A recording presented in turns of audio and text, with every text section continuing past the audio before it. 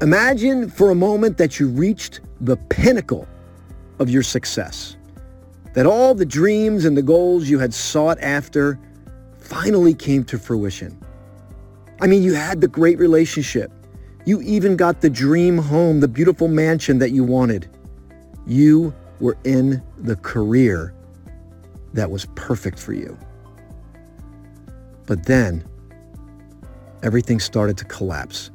Literally and figuratively, everything started to come down on you. I mean, even the building that you were in almost collapsed on you. I hope I have your attention, because this story is littered with incredible inspiration about rising above the circumstances and overcoming. Join me on the other side when I sit down with attorney Mr. Tim Mahoney and hear this incredible journey of the rise, the fall, and the rise back up again. You're going to get so much from this. I'll see you on the other side.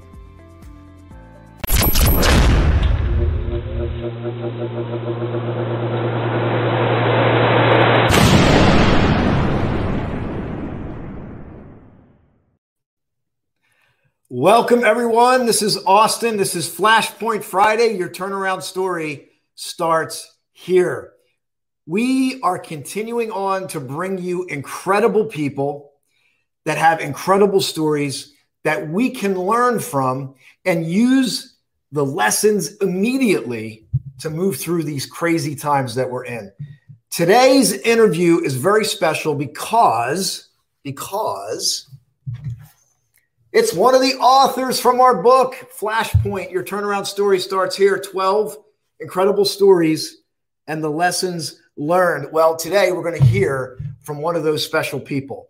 I am going to be joined by Tim Mahoney here shortly. Some of you know Tim. You know the incredible guy that he is and the work that he's been doing. But I'm going to give you a little intro. But first, I want to draw your attention, and I'm going to get this right this week. This is the hourglass that we spotlight every Flashpoint Friday. Why? Because we can't live in the past and we can't live in the future. We can only be right here in the middle. So as you're tuning into this, whether you're live or on the replay, grab some presents with us and see what you can get from today. The next thing we have is the cowbell. There we go, cowbell. So the cowbell is for moments throughout the interview that move you, excite you, teach you. I'm going to ask you to type in the word cowbell so that we can have fun with the cowbell. Everyone loves the cowbell. So let me get into Tim. I'm excited about Tim because I met him about probably maybe 4 or 5 years ago in the Tony Robbins community. He's actually a part of the leadership program in the Tony Robbins community. So I got to meet him out of his normal context, which is he's been in the law practice, in his own law practice for almost 30 years. And what I love about Tim is that he's very heart-centered because he helps people in precarious situations. They've dealt with wrecks, family trauma. And not only does he take care of the legal side, but he's actually in it to help them through the process. You're going to learn more about that. He's a speaker. He's an author, and he's got an upcoming book that we're going to hear all about that. So here we go. I'm not going to waste any more time. Help me welcome my good friend and co-author, Mr. Tim Mahoney, hailing from Chicago. Thank you so much, Austin. It is great to be here, and thank you so much for the introduction. I think I sent to you on Facebook, I found the photograph of you and I as state inducers at the UPW. I think it was in Florida. I think it was a UPW in Florida where you and I were on the same state inducer team. And to show you what's happened in the Tony Robbins world, I think there was like 12 of us, right? I mean, I think the whole seminar was about 2,000 people. And I mean, now it's like, 50,000 people online at these UPWs. But it was really interesting to see that photo because everybody's gone on to do all kinds of stuff out of the group in that photo, obviously including you. So thank you so much for having me here. And it's my pleasure and it's my honor to get to show up. Absolutely. And what I loved about that is I had no idea what you did. All I saw was how you showed up in a very dynamic, which some people would deem stressful context, right? And the way you showed up, the way you served, your attitude. I mean, everything just came across, and you embody. And it's always you want to be around people who walk their talk, who embody what they say. And Tim, you are that guy. And we're going to hear about your story today. What I want to do is I want to jump right into it. Are you good? You ready to jump into this? Absolutely. Whatever you need me to do, my man, I'm ready.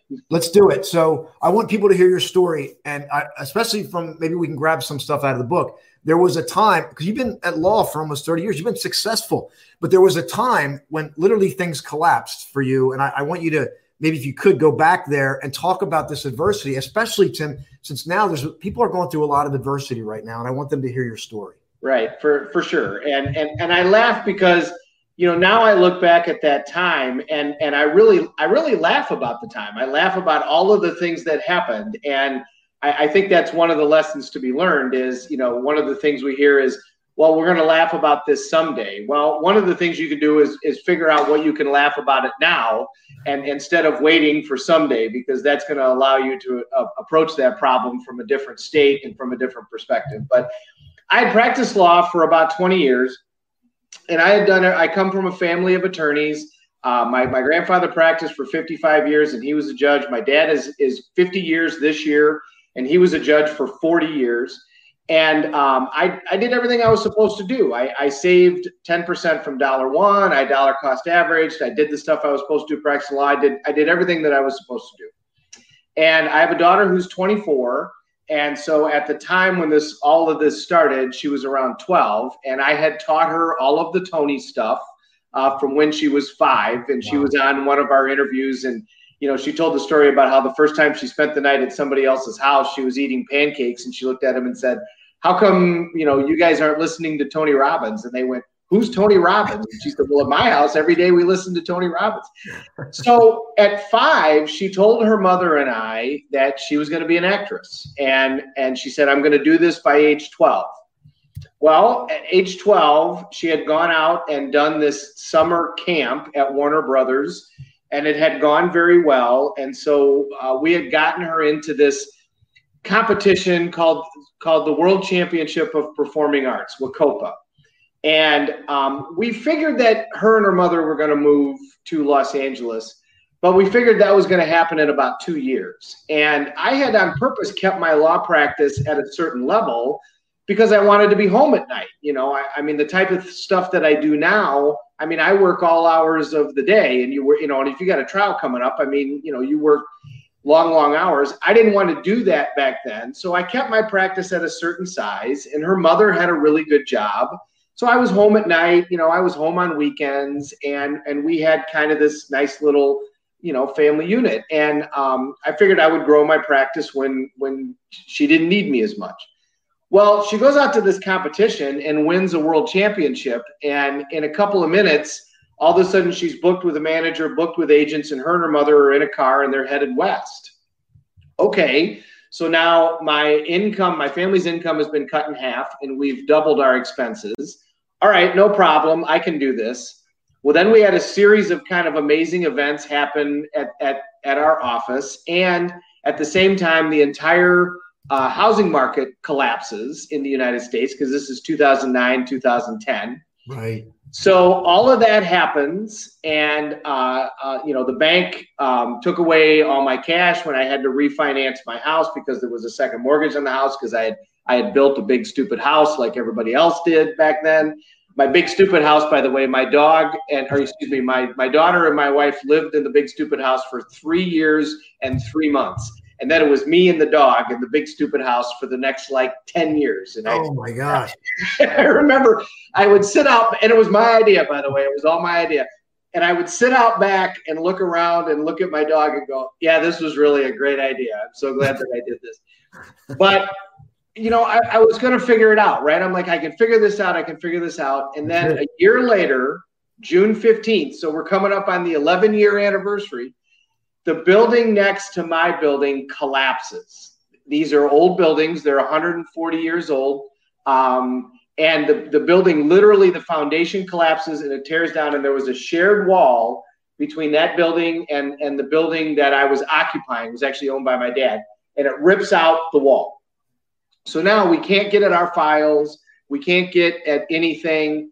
the city comes in and condemns the building. Our insurance company says the building can be repaired. The city says if you're going to repair it, we're going to require that it's up to code. Well, that means elevator, that means sprinkler system. And the insurance company says that's not going to happen. Meanwhile, the city has put these poles in the building to support it, which are blocking a highway. We didn't put the poles in the building. It wasn't our building that collapsed. But the state of Illinois starts telling us that they're going to start fining us and they're going to sue us because and pretty soon everybody's blaming us for this problem in the middle of downtown in our hometown when we didn't do anything. Our building was perfectly fine, and we bought all the, So one of the things to learn is, for me, was you can do everything right and still have it all fall apart and still have it all go bad. And go ahead. True. No, that's exactly what I'm thinking. Incredible. So yeah, please go on. So we did, because we had all the insurance, we did everything that we were supposed to do, and it still all literally, went south. So all of my money is in retirement accounts. I had everything in IRAs. We had things set up at our office where the office matched, and like I said, I did everything I was supposed to do. Well, I mean, at this point, I don't have any cash because the bank took it the May before to refinance the second mortgage on the house. I've got my house expenses. We've got the expenses for our office. I've still got payroll. I've still got health insurance. I've still got 401k contributions. And I got my expenses out west with my daughter, who, by the way, a year into this is doing great. She's booking. She's auditioning. She's doing all kinds of stuff. So, and I can't make any money. I can't get anything done. It's like I'm in quicksand. Every time I move, something goes badly. And, I could have filed bankruptcy and I could have done all that stuff, but I didn't want to not pay my people, and I didn't want to not pay for the house that was my idea, and I didn't want to not pay for the price. So I started liquidating money out of my retirement accounts. And when you pay the penalties and you pay the taxes, it doesn't take long. And that all goes away. So about 6 months into this experience, I say I was worth $805,000 more the day I graduated college than after 20 years of practicing law, because I had $5,000 in my pocket the day I graduated college from saving and working while I was in college, and I had no debt. And 20 years into the practice of law, I'm at least $800,000 in debt with nothing. I had absolutely nothing. Oh my God! Nowadays you don't stop at zero, right? You go right on by zero, and you just exactly. Yeah. So, there's. Let me get this straight, Tim. The building falls down. Your dad owned the building. Yep. It's not your fault. On paper, it's not your fault, but because you're attached to this building. Like you said, I think you said in the book, it's like not only did the building collapse, your business collapsed. Now you're over $800,000 in debt. Mm-hmm. Yeah. Well, because I'm in debt personally because of the house that I built. Plus, I had gone into real estate at the time. Couldn't have picked a worse time to do that. Then I got the debt for the business. We had some debt there. There was a little bit of debt associated to the building. Plus, these businesses operate as lines of credit. When you get big cases, you have to spend money on things. So we had a little line of credit with the business, nothing like I operate with now. But back then, when how much is a lot of money? Well, all you got is a lot, right? All you have is a lot. That's it. So if you stacked all that up, I was at least at that number when you stacked all that up, and I had no assets. My house at the time was worth basically, who knows, nothing, because everybody's houses were worth nothing at that time. I didn't own the building. We were in a rental building actually right next door from where I'm at now. And I say in the book, I literally was in this back office, and there's a picture of us. We have our computers on folding. We've got folding chairs. We got folding tables. Our computers are sitting on boxes. And I'm in this office that really does look like a prison. I would love to see that photo, Tim. If you can dig that photo up, we would love to see it and maybe share it here. I'll find it. I'll grab it. And it really was. I remember just sitting there going, I can't believe that this is where I'm at. I can't believe that this is what's going on right now. And we just, you just couldn't get anything done. And every time we tried, it just got worse and worse and worse. At some point, there's this kind of freeing moment. And the point for me was the bank calls me up, and this small line of credit that we had, the bank said, you need to start making payments on the line of credit. And I said, with what? We have no income coming in.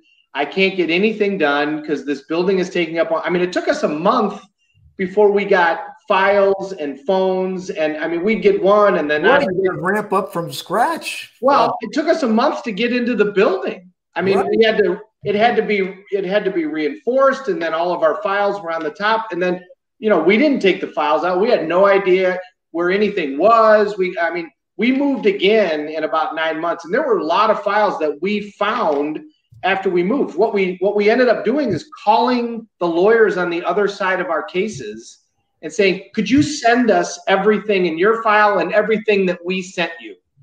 And they did. I mean, people really tried to help us out. I mean, everybody tried to help us out. And so they would start sending us stuff. And lucky for me, I had a good enough memory. I could remember my notes in the cases. I do everything in the cloud now after this experience, right? I don't worry about that. But so I'll never forget this conversation with the president of the bank, who was my wife at the time's former boss. Mm-hmm. And he said, you need to start making payments on this line of credit. And I said, with what? We don't have any income.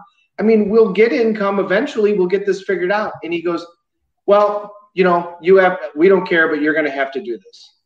And I stopped and I said, the house that I'm living in, nobody wanted it. Right? Those houses that everybody built, nobody wanted those houses. No. They had huge property tax bills. They were huge. And I said, you know what? I'm not going to say mansion, right? The McMansions. Yeah. And nobody wanted those. Anybody would be happy to give you one if you wanted it.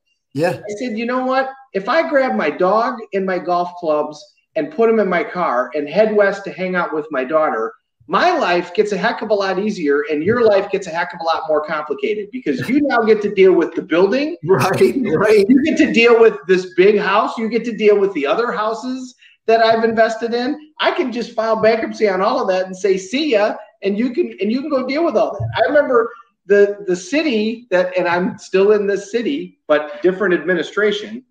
The city wanted to still give us a property tax bill for the building. They said, well, the lot's worth $20,000. And I remember I looked at it and said, I'll tell you what, I'll pay you $20,000 and you take the building and you deal with the problems. Right. Are you kidding me? So that was kind of my freeing moment because I thought, you know what? There's really nothing that any of these people can do that's really going to hurt me. I mean, I want to grab this because this is really important. This liberation, that there's really nothing that binds you.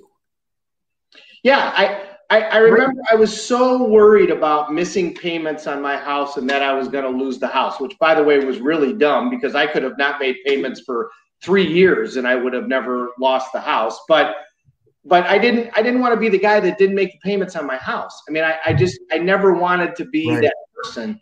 And but I remember standing there in the bathroom looking in the mirror and I was like, who cares if I don't have this house? And by the way, how great would it be if I didn't have to deal with this anymore? And it's not like I was going to be homeless. I mean, my dad lives right down the road. I'll go move in with him and I'll bug the heck out of him. Yeah, and you know what? Isn't it amazing how resourceful you get when all your resources seem to be the resources that you think you have? All of a sudden, you get very resourceful. So, Tim, what I want to do is I want to just say hello, everyone. Thanks for being here. Show Tim some love. Are you getting something from this? Love the energy. Let's grab some cowbell just because Mary's love the energy. And what I want to do is I want to share something. We have an event coming up, so I wanted to share that. And so we're going to take a short break. Oh, Jason's with us. And by the way, let me call this out. Mandy is one of our other co-authors. Jason's one of the co-authors. And so they're just on here to say hello. I'm going to share we're going to take a short break. And when we come back, I'm going to interrogate Tim. So how about we interrogate the trial attorney here to find out what did he do? He has his liberation moment after everything collapsing, his building collapsing, financial collapse. His daughter and his wife are out in California. His daughter's following this dream. What did Tim do to turn things around? So we're going to take a short break. And when we come back, I'm going to interrogate Tim for that information. So here we go. We'll be right back. He explains things in a way that I've never heard before. So it helps us to have an open mind and look at things differently than we're used to looking at them. Austin J. Haynes event Flashpoint has really transformed my life. It's just remarkable to be with people that are uplifting, and it's dreary out, and it's fabulous to be here. Some of the different exercises we did made me feel liberated and break through some things that I needed to break through, and actually some things I realized about myself that I did not realize about. So it's been amazing. It was an honor and a privilege to learn from you.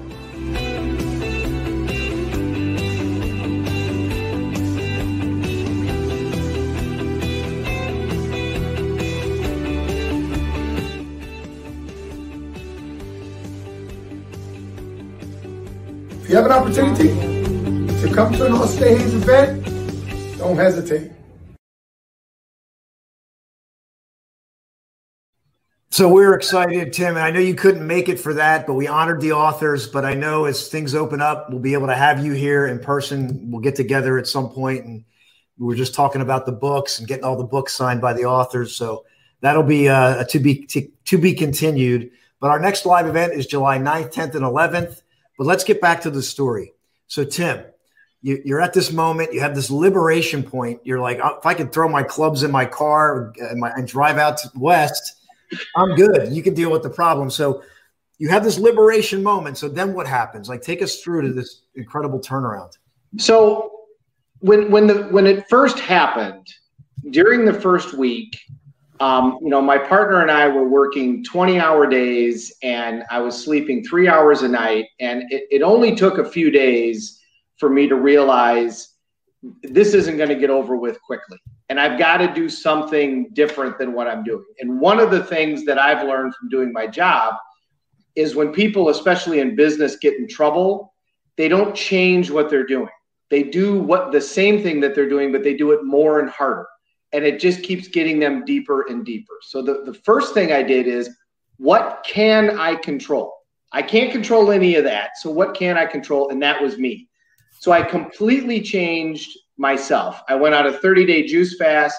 I started running. I was like, I have to take care of my health in every way possible in order to survive this. This is going to take time. Tim, I want to grab this because this is really important. I want people to get this. When people go through a situation like you did, you were saying that they'll go faster the same way that they were doing it before, when what's required is for them, what Jason is saying, to sit back and evaluate the situation. Right. I commend you on that.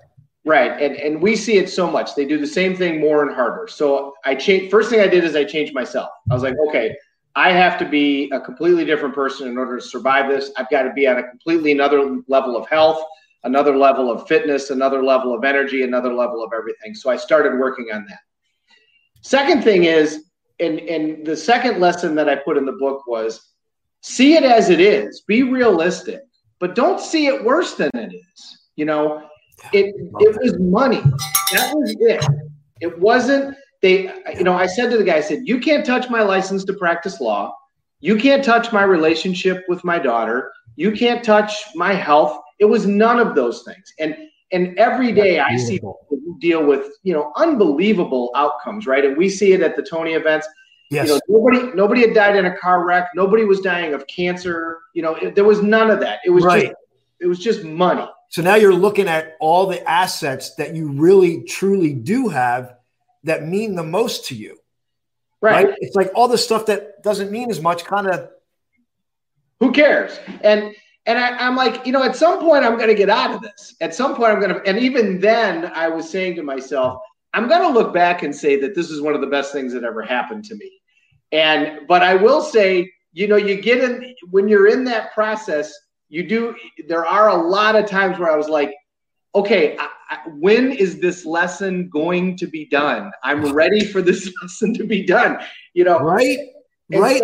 so, like it's a season, right? You're like, what? It's like winter. It's like like Jim Rohn talks about the winters. When is winter done? Right. Yeah.